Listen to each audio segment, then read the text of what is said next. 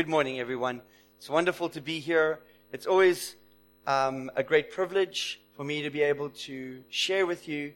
And I want you to know that I believe that God has entrusted us with a great responsibility when it comes to sharing the Word, because it's the Word of God that will give you the footing and the surety in every situation you face. How many of you have ever been on a roller coaster? Okay. So if I had to do a little survey and ask all of you, if you went on the same roller coaster as everyone else, do you think your experience on that roller coaster would be the same?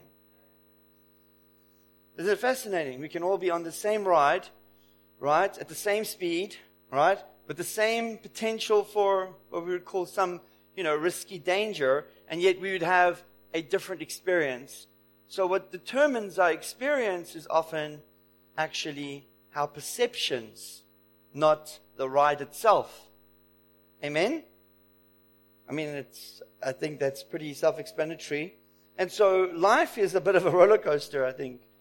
What do you reckon? Are you with me on that one? It can have its ups and its downs, and we're all going through the same period of time, facing the same things, but some people tend to manage them better than others. Others tend to face more problems than some, but I don't think we all know the extent to all the problems everyone's facing. And I don't think it's fair for us to compare pain, because then I think we'd start competing on who can suffer the most. Amen. And the reality is, I don't think we're called to that. And one of the things that Paul was spoken to about at his conversion was this interesting phrase. Jesus shows up to him and says, "Go to Damascus and wait, where I will show you the things that you must suffer for my name's sake." So if I did an altar call this morning and I said, with every eye closed and, every head bowed, those of you who would like to know what you should suffer for his name's sake, please put up your hand. What kind of turnout do you think we might have? If you think about Paul's conversion, he was a Jew of Jews, wouldn't you say? And he even writes, he says, if anyone could boast in the flesh, I have reason to boast, for I was on the forefront of zeal and education when it came to being a Pharisee, and I was excelling even beyond those who were older than me. So he had a pedigree. He was very intelligent. He was very prestigious. And for him to have given up all of that, he could literally go to the Sanhedrin and say, I want to chase down those Christians. Give me a piece of paper that justifies my actions so that I may arrest them or even kill them. The Bible says he was so zealous that he did just that. That's why he was on his way to Damascus to go and kill the Christians. But as we all know, that when you mess with Jesus' bride, the bridegroom shows up. I don't know, husbands, I'm sure you all feel the same way, but if someone messes with your bride, you're going to mess with them. I'm the only one. Hallelujah. Because if you touch my woman, you touch me, man. That's just the way it is. And if you don't feel the same, maybe we need to go back to the rules where it says, love your wife as Christ loved the church, willing to lay down his life for her. Isn't that what it says? So when we look at that, we realize that actually Jesus, when he shows up and speaks to Paul, he doesn't come and say, hey, why are you persecuting me? He says, why are you persecuting my church? Sorry, it's the other way around. Forgive me. He doesn't say, why are you persecuting my church, as if it's something separate. But he says, why are you persecuting me? Because he takes it personally, because he is one with his church. Does that make sense? Better sense than the previous statement, obviously. Thanks for your forgiveness there. I appreciate it. So we're going to be taking our reading out of Acts 16, verse 16. So if you have your Bibles, which you should have, we are at a church, hallelujah. Or if you have your smartphone, you should be able to download the app very quickly and just join us. Acts 16, verse 16. Paul is moving with a company of people, and the primary guy that's with him is Silas. And Silas is kind of the replacement for Barnabas, because just a little bit earlier, well, maybe a couple of months or years earlier, he was supposed to travel with Barnabas, but Barnabas wanted to take John Mark with him.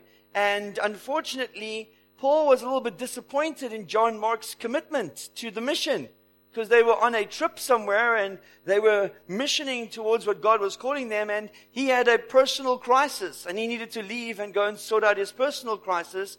And so you can see Paul is not suffering anyone who's not willing to be completely sold out for the mission.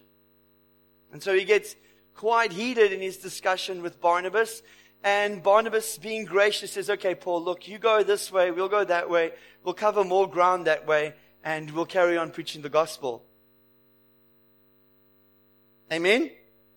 And so now you get Paul and Silas and the team, and they're moving, and this is where they come to a place. And, I really want to deal with this text very systematically. So it's a very important thing to be asking yourself all the time while we're going through this. Number one, do I see Jesus? And number two, am I seeing the Jesus of the Bible, or am I seeing a Jesus that I've invented? Because I think sometimes we're not honest about how Jesus was. We want him to be a certain version that suits our lives, instead of him being the authentic person who he is, that often I think can challenge our lives. And he challenges us all the time. People might not think so, but I'm challenged by the word daily, which is why I enjoy challenging, because it's how I've grown. It's what has helped me grow in the areas that I've grown in. It's been the fact that the Word of God has challenged me. Do you know that there's no real benefit to advice when you twist the advice to do what you were going to do anyway? So, we live in a world where everyone's looking for a guru or someone with wisdom, and yet we have this, it's like this whole library of wisdom sitting right here. And this is the last thing people pick up. And then they get to it and they're like, I don't understand anything that's going on here. They spend like 5 minutes. And the reality is because they're reading it without the Holy Ghost. The Bible says spiritual things are spiritually discerned. And so we need to engage God when we read His Word, because the Spirit must breathe on the Word in order for wisdom and revelation to come to our hearts, so that transformation can happen. How many of you know that transformation is a product of putting this wisdom into practice? All right. Hallelujah. Thank you, Jesus. All right.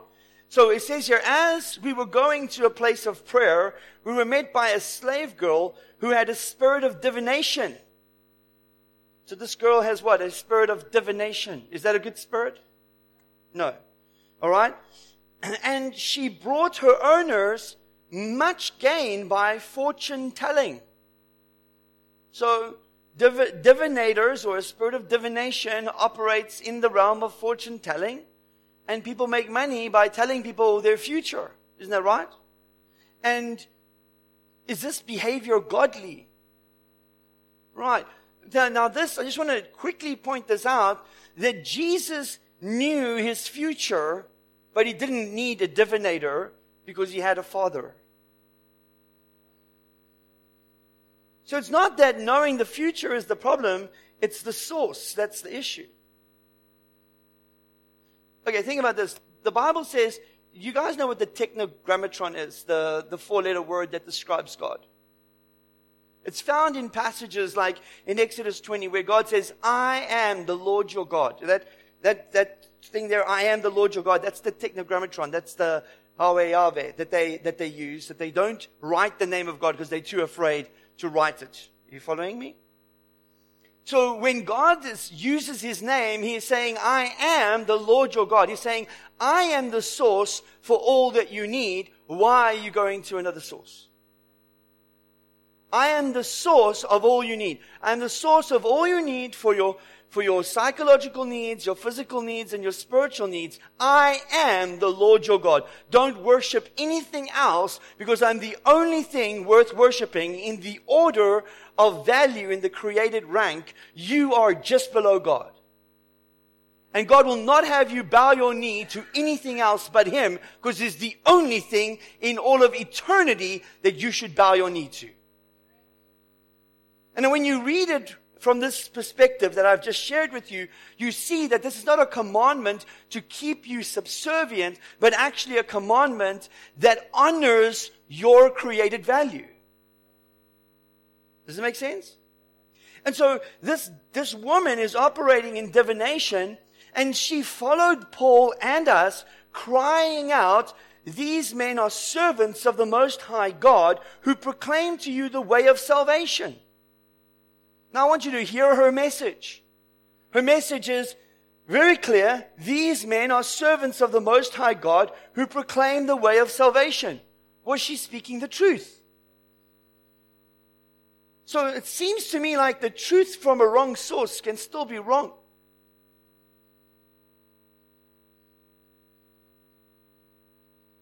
What do you reckon? Let's explore that idea a little bit further. I'm just making the statement to help you think about it a little bit, okay? Because she keeps saying this day in and day out. Now, in the beginning, I didn't understand, why would she be promoting, let's just modernize it a little bit. Is that okay? All right, so let's just say we call it Paul's missionary project, right? Paul's missionary project. And now it's on Facebook, and all the people who are divinators are promoting this particular page on Facebook. Most people would be like, well, if they're not against us, they're for us, let them keep going. Isn't that right? But now you've got to ask yourself the question, why is this woman who is being controlled by a spirit of divination, why is she promoting Paul and Silas and the team? And it's very good question to ask, right? Because you want to think through this. Could it be, perhaps, that she was adding credibility to her skills by confirming their message? You see, if what she was saying was true there, and they then agreed with her, they would actually endorse her. And how many times have we potentially endorsed something that came from the wrong spirit because it sounded right? We need to be very careful, because this is something that happens here. It says, and Paul, having become greatly annoyed. Have you ever seen someone get greatly annoyed? Yeah, often many of us get greatly annoyed with taxis on the road, right? So, and Paul getting greatly annoyed. Now listen, you would think that compassion would be driving him here, but this is not compassion, this is annoyance. Am I right? So he says, and Paul, being greatly annoyed, right, turned and said to the spirit, I command you in the name of Jesus Christ, come out of her. And the Bible says, and it came out that very hour. Now, this is interesting. Paul is annoyed because he knows that this divining spirit is trying to gain credibility by associating itself with the message of the gospel, and in so doing, basically making itself in alignment with it. So that people would say, well, she was promoting them and they've endorsed her, so that must still be a godly thing to do. Brothers and sisters, all that glitters is not gold. We have to show discernment, and we have to realize that Paul did not address this woman as if she was evil. He addressed the spirit that was evil and oppressing her. So that when someone is oppressed or possessed by a demon, it is not that they are evil, it's that evil has gotten a hold of them. They are a victim in the situation, and it's our job to set them free. See, this is what Jesus did. In fact, in Luke 4:41, Jesus does not allow the spirit to speak. When the spirit comes up and says, Jesus, Son of the Most High, he says, shush, be quiet, come out. And it says he would not allow them to speak because they knew that he was the Christ. So we do not allow devils to promote us. Amen? Okay, well, I hope that this is useful information to you, because this is what Jesus did in his ministry. Jesus would not allow demons to promote him. He would keep them quiet all throughout the New Testament. Every time when a devil manifests, like even when the multitude of devils manifest, you know, the legion, it says, Jesus, Son of God, have you come to torment me early? And then Jesus casts the demon out. Where does Jesus live right now? In us, right? So, I believe that many of you have the Spirit of God living on the inside of you, and that you are one with Him. And so that means that you are in Christ, and Christ is in you, and you are one. Yes? And so because of that, what we have to realize is a very simple thing. That now we don't walk as, we don't walk as Raymond or Rosie or Gail or Mark. You walk as Christ. And where you go, Christ is going. And what you speak, Christ is speaking. Because your life stopped being your own the day that you gave your life away. Sometimes I don't really know whether we fully understood what happened that day. Because the enemy has come in, and many of us have made it about ourselves instead of it being about Him. And I don't mean to say this to put any kind of wet blanket on you. I say this to you because I want you to realize how the enemy might have trapped you in a particular area so that you can come out from underneath that. Because it's not what God has created you for. Your victory doesn't lie in associating with the enemy. It lies in your convictions being aligned with the Word of God. All right, so it came out that very hour. But when her owners saw that their hope of gain was gone, they seized Paul and Silas and dragged them into the marketplace before the rulers. So what motivated them? Can someone say that louder? Money. Money motivated them. Money caused them to actually drag Paul and Silas in front of a magistrate, even though all they had done was set someone free. Don't underestimate how the enemy will try and use mammon to destroy the good works God wants to do in your life. Don't let mammon be your master. Master it. Did you hear me? Master it. Okay, so how do you master mammon? Do you want to know how? Yes? Okay, you master mammon like this. This kind comes out by giving.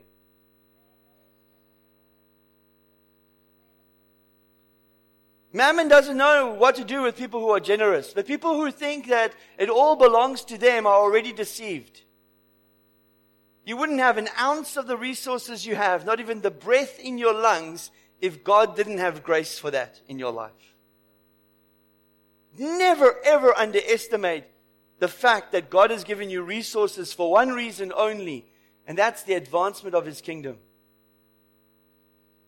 As a believer, your only purpose is to advance the kingdom of God. You have no other purpose. And if you invent another purpose, you're not in alignment with God's will. Do you understand? Now, in the kingdom, we raise our families well. We look after our children. We are good parents. We have good standards. We love one another. We forgive one another. So don't negate everything else I'm saying just because I'm using a single statement like kingdom. There's obviously things that happen in the kingdom that are necessary because they are part of the family structure. Remember, kingdom is family. Come on, people. When you gave your life to Jesus, the Bible says in Romans chapter 6 that you died with Christ, you were buried with Him, and you were raised with Him into a new way of life. And that literally means that you joined a new family. You joined the family of heaven. In fact, the book of John chapter 1 says very clearly, to all those who received Him, He gave them the power to become the sons and daughters of God. Are you believing that you've been born from above? Well, then you've been born from the Spirit of God. And if you've been born from the Spirit of God, then you are His. And if you are His, then you're part of a new family. You don't no longer are you associated by bloodline, you're associated by spirit line. And spirit is thicker than blood, people. Spirit is more real than blood. Telling you now. For whoever is joined to the Lord is one spirit with Him. So we can see that Paul and Silas, it's Paul, delivers this woman. And you can only imagine, because it took some time for Paul to be annoyed enough to take action. Did you notice that? It wasn't like he saw her and then he cast it out. It says she had been doing this for a couple of days and then only did he take action. So he was getting more and more annoyed as she was carrying on. I think he was hoping she would just go away. Or maybe Silas and the team were saying, no, Paul, don't cast the demon out. You're going to cause problems. We're just passing through here. We need to go somewhere. We don't have time. Just chill. Ever had that advice before? And now Paul is saying, man, no, enough is enough, man. I will not have this fortune-telling spirit promoting the work of God. Not happening. And this woman is oppressed, so I'm going to set her free. She was a slave woman. She was being used as a slave to make other people rich because of her oppression. How wrong is that? Not only is she a slave to people, but she's a slave to a demonic entity. That's hectic. So in all essence, he did the right thing. Amen. So here he is, getting beaten for doing the right thing. It says the crowd joined and attacked them, and the magistrate tore the garments off of them and gave orders to beat them with rods. And when they had inflicted many blows, upon them, they threw them into prison, ordering the jailer to keep them safely. Having received this order, he put them in the inner prison and fastened their feet in the stocks. Now, there's this old saying, no good deed goes unpunished.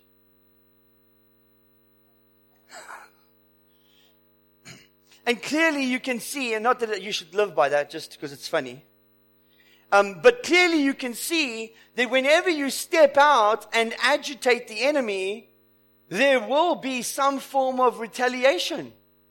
And just because there is retaliation doesn't mean it's godly. Isn't that right? So we can see very clearly that Paul did the right thing, and now he's suffering the consequences of doing the right thing, and he is in prison, and you can imagine Silas is next to him, right? And he's saying, Paul, I told you, leave her alone. Right? Wouldn't you be like, if you were Silas and you're sitting there next to Paul, you'd be like, Paul, I just wish sometimes you would just listen. Just chill out, We didn't have to deal with it there and then. We could have dealt with it differently. There's always someone who's going to, say they could have done it better. But you're going to be the person there, so you're going to have to do what you can. Amen? So the reality is, Silas is sitting there saying, Paul, this red stuff that's on my back is supposed to be inside my body. It's not supposed to be on my back. It's supposed to be inside my body. And you can imagine that maybe there was some kind of disgruntlement because of what had just happened. Now, Silas, I'm sure, was very respectful. We don't have too much detail, so I am using a bit of creative license. But in general, when people do the right thing and all hell breaks loose in their life, the first thing they say is, God, why are you doing this to me?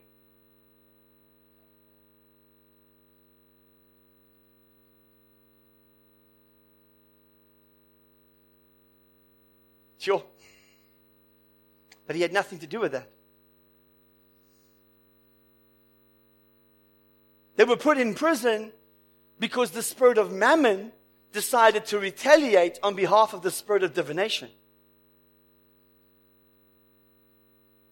So you need to know how to navigate this world of retaliation, so to where every time the enemy throws another jab at you, you are able to punch back in such a way that it just completely obliterates what he's doing. Now, I want to show you, because this is how Jesus operated. They were going to throw Jesus off a cliff. And he's like, well, that was nice. Sorry, guys, not my time. I'm going to go now. And he just walked through them. Are you with me? So it's important that we understand this mechanism that we see here, because so often we find ourselves with our feet in the stocks. I mean, there's this thing Paul writes. He says, all those who live godly in Christ Jesus will face persecution. Do you think that that is just a suggestion, or do you think that that's been the ultimate experience? Jesus faced persecution. The prophets before Jesus faced persecution. And I think it would be silly for us to think we're not going to face it. Amen? And so we face persecution. The enemy will always retaliate against good works in order to try and teach you that good works are painful, and so you shouldn't do them. I mean, if you put your hand on the stove and it burns your hand, would you put your hand on the stove again? So if the devil can create this illusion that every time you do something good, something bad happens, then he'll train you to no longer do any good to try and protect yourself. But when you realize that you're already dead, then there's no need for you to protect yourself, because not only have you died, but you've been resurrected with Christ, and you now have a new life, so it's no longer about you. It's actually more about Him and what He wants to do, reaching others. And so what if our biggest problem is that we are too focused on our problems and not focused on the solution that we've already received? And what if by being more concerned about demonstrating the solution to others, the problems we think are so huge that have already been dealt with will just work themselves out because Christ is in you and is the hope of glory? Now I want to show you, because in this prison cell, you could imagine much need for complaining. Am I right? If you had just been beaten with many blows, would you not be like, come on, Paul, this is so unnecessary. What is going on here? Isn't it? You complaining is easy. But watch what happens. It says, and about midnight, Paul and Silas were praying and singing hymns. Well, it's easy, you come on a nice Sunday morning, come sing some nice worship songs, and God will meet you. It's awesome. I enjoy it just as much as you do. But if you've just been beaten down and you're in the stocks in the middle of a prison with no way out, hallelujah. Or is it more like, oh my goodness? This is very important, guys, because so often our default is to complain, and I believe that's what the enemy wants. Because the minute you enter into complaining, you're no longer in the state of a thankful heart. And it's a thankful heart that brings the abundance. It's not the complaining heart. If you look at the children of Israel, the reason why God called them stiff-necked and always going away from His ways is because all they did was complain. They were never satisfied with anything. They would always say, did God bring us out here to die? And God's like, yeah, that's why I brought you out here. Die. Just die. He was about to do that. You know that? He was about to say, no, that's it. That's why I brought you out here to die. So you're going to die now. And Moses is like, Lord, wait. Wag 'n bietjie. Luister asseblief. Isn't that right? It's like, no, just wait. Lord, listen, your reputation is at stake here. If you kill them, then everyone say that's exactly what you intended to do from the beginning. And God's like, okay, you got a good point. I won't do it. Isn't that amazing? To have that kind of relationship with God? That kind of interactive relationship with God? Do you know that Moses had to be in the tent of meeting to be able to see God face to face? And now you are the tent of meeting? Like, do you know, like, the upgrade you have? Oh my word. Jesus, help me. So Paul had all reason to complain about the situation. After all, he had done the will of God, but instead he knew that that would be playing into the devil's plan. So there he is in the prison, and they're praying and worshiping God, and they're doing this at midnight, guys. You know, the only thing people do these days at midnight is scroll through their Facebook feed. And yeah, they are at midnight praising God and praying, and the Bible says that the foundations of the prison shook.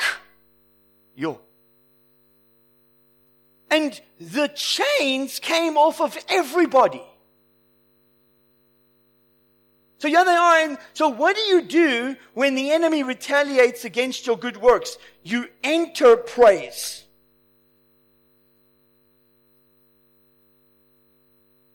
You enter praise. You go from asking to thanking. You don't beg, you thank God for what He has done. In and through you. You begin to praise. Are you with me? Because the victory is in the praise. Are you with me? Okay, you have a hymn in your heart. You have His word on your mouth. You're thanking Him. You're shifting gears. You're like, okay, you want to play this game. I know where my power comes from. Boom. The Bible says that the joy of the Lord is your strength, and you enter His courts with thanksgiving and praise. So the reality is, if you have a thankful heart and a heart full of praise, you are directly connected to the finished work of the cross. Because I can tell you now, all of Zion isn't moping, it is celebrating because Jesus is already King. Are you enjoying this? James chapter 1 tells us very clearly, count it all joy, my brothers. When you face trials of various kinds. Now, last time you faced a trial, did you frown or did you smile? Because the reason why James is writing this is because he is saying, hey, whenever this happens, you know the devil is up to something. He wants to see, do you believe what you say you believe? He wants to see, are you going to stick to the word or are you going to back off? Which one's it going to be? Because watch what it says here. It says, count it all joy, my brothers, when you meet trials of various kinds, for you know that the testing of your faith. So that means, what is your faith? Your faith is your trust in God's ability that is for you, not against you. Am I right?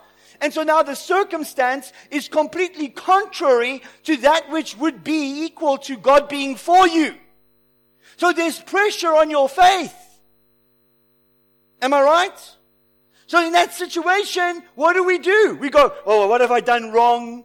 Where did I sin? How did I open a door? Is there a window? Is there a hole in my ceiling? Did my ancestors do something and now I'm suffering for it? And there's 1,000 things we try and go back to to try and sort out instead of entering praise. You see, the thing is, all these methods of trying to deal with these things, they eventually end up at the same place, don't they? They end up at you believing it's done. So why not just skip the whole process and jump to it's done? Why not just jump into it's done? Hallelujah. Amen? You don't have to deal with the process. Jesus already dealt with that. That's all the works. Jesus did it. He hung on a tree and became a curse so that you would not have to be a curse. So you could be the righteousness of God in Christ. The righteous are blessed. And I've never seen the righteous begging for bread. The righteous are blessed going in and blessed coming out. The righteous are the head and not the tail. Are you hearing me this morning? The circumstance does not get to tell you who you are. When you know who you are, you'll tell the circumstance how it should be.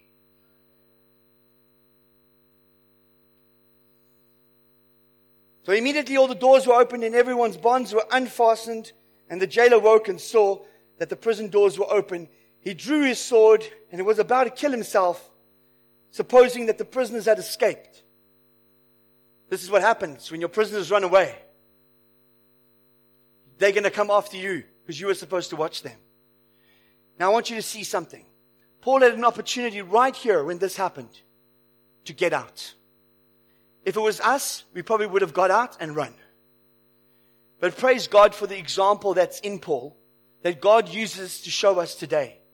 That even when God brings the answer to your problem, when you get the breakthrough that you've been asking for, that you've been praising Him for, that's not the time to just allow people to walk all over you.